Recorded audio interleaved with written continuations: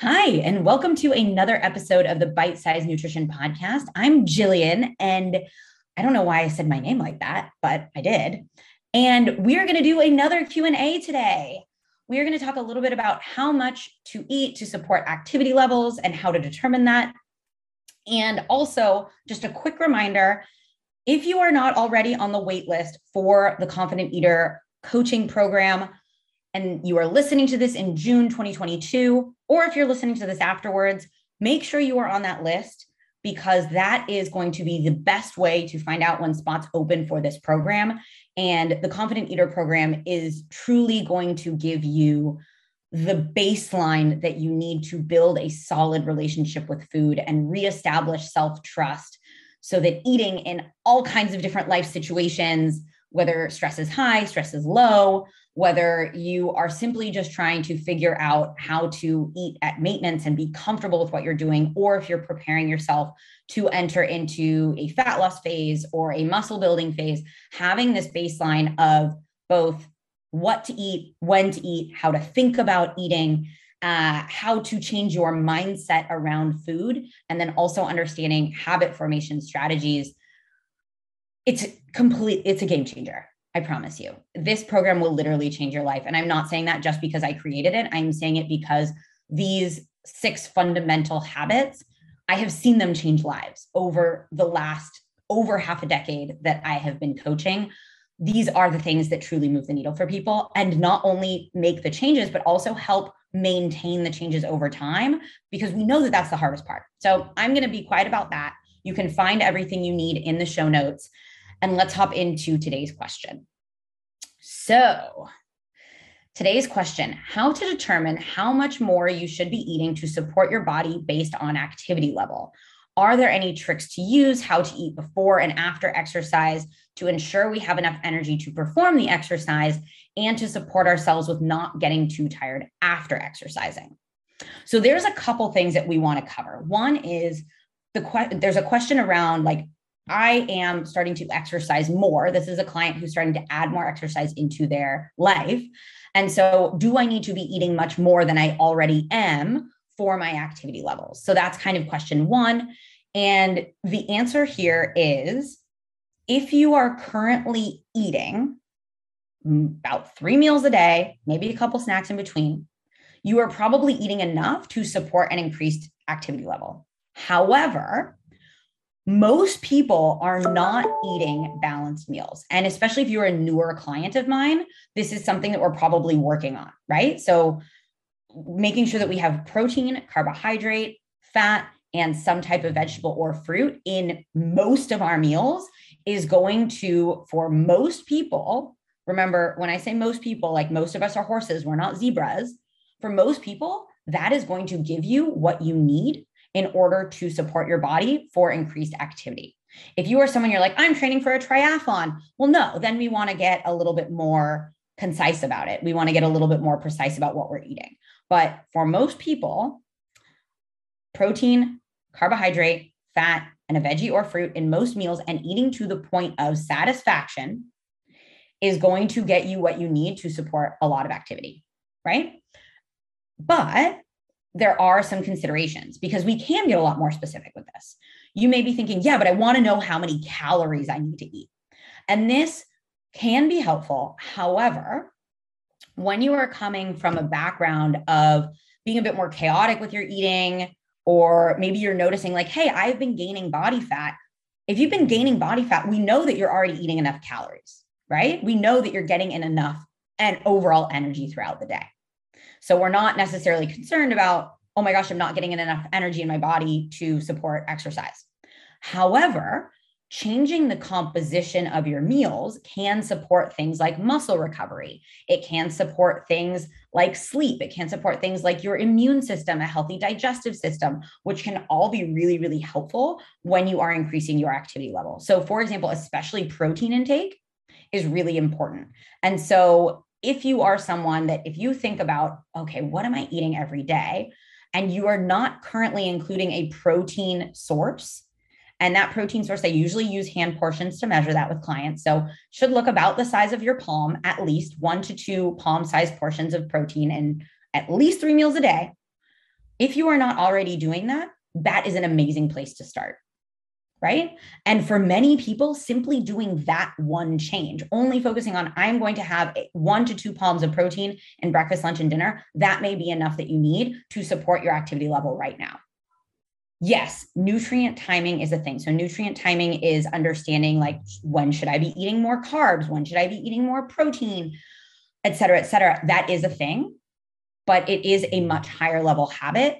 And if we do not have a baseline established yet, this is a habit that is not going to be incredibly helpful for you.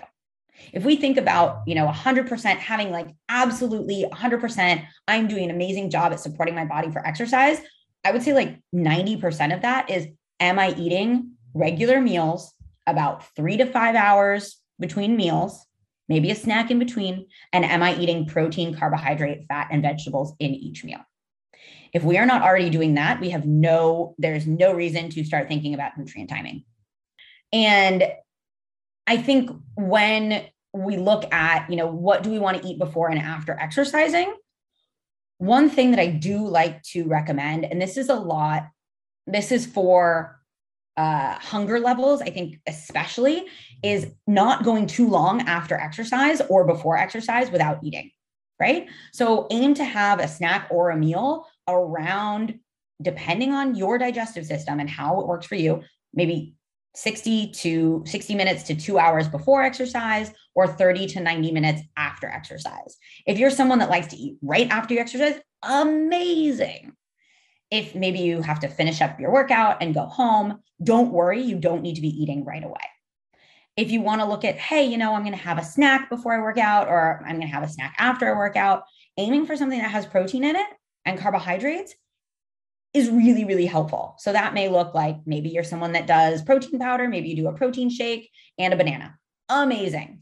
Maybe you're like, hey, you know what? I prefer to have a turkey sandwich. Cool. A little turkey sandwich could be an amazing option for you.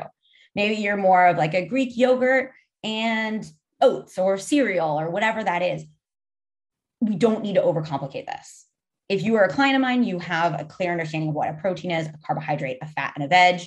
If you are not, you can, especially when it comes to protein, go back and I think it's I will link it in the show notes, but I think it's episode 17 that talks about how to get more protein in your diet. And I do want to mention something on the timing of protein, because this is something that it's not a high level strategy and it can be really simple, is understanding that, especially for working out, I imagine we're trying to improve our muscle, right?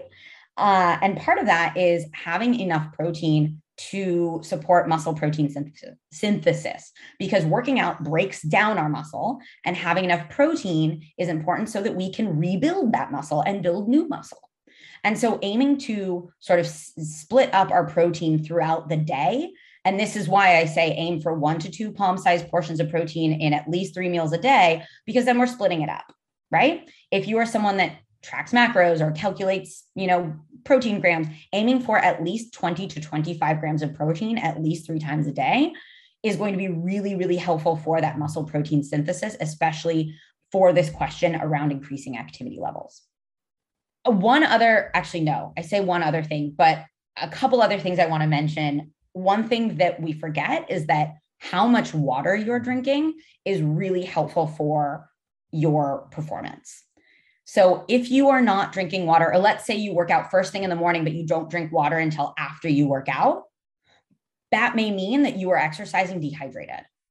And I don't remember the percentage off the top of my head, but you will reduce your performance a certain percentage and reduce your energy levels by a certain percentage if you are not hydrated.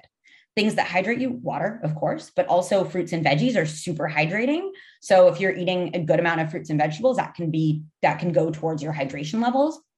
And if you are someone that eats a lower sodium diet, or you eat tons of whole foods and you don't salt your food very much, or it's summer and you're sweating like crazy, you can consider adding electrolytes. They have electrolyte powders, or even just adding a pinch of salt to your water can be really helpful for balancing out those electrolyte levels. That can be really awesome for energy and for overall performance.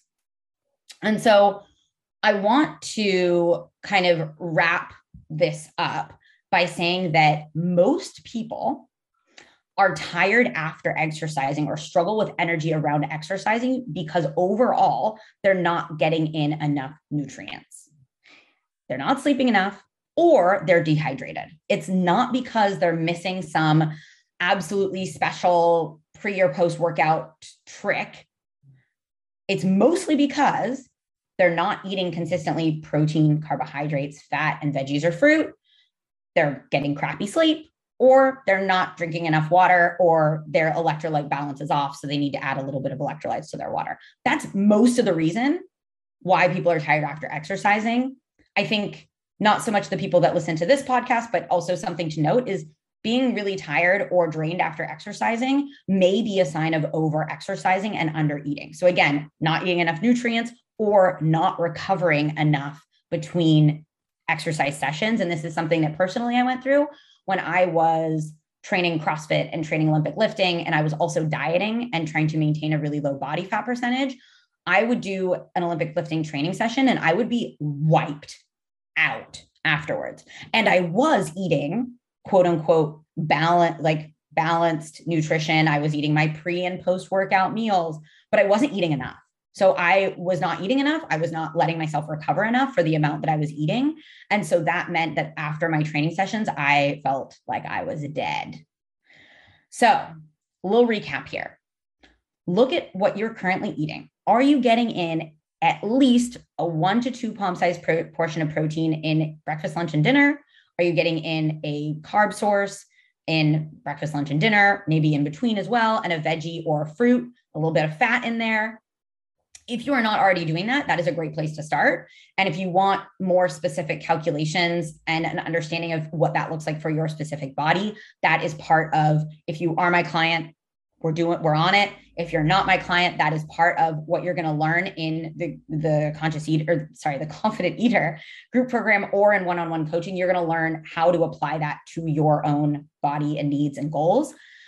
And last thing I will mention, I promise, last thing is there are small benefits to not eating like a ton of fat or a ton of high fiber foods around your workouts. And mostly that has to do with just how that affects digestion. So for example, lentils are a super high fiber food. Like eating a giant lentil salad before you try to go for a jog, it's just going to feel like you're jogging around and all of those lentils are like blah, blah, blah, blah, blah, right? So that's mainly why we don't want to eat a super high fiber meal before a workout, or like a giant cheeseburger, which is super high in fat. That's not going to feel that awesome in your belly as well. So maybe try to not have your pizza directly before you try to go for a workout, because that may just not feel great for your belly. I'm going to link in an upcoming email a pre and post nutrition PDF. You can also just DM me if you want the pre and post nutrition PDF that gives some of these guidelines that I mentioned. If you're my client, you've already got access to this.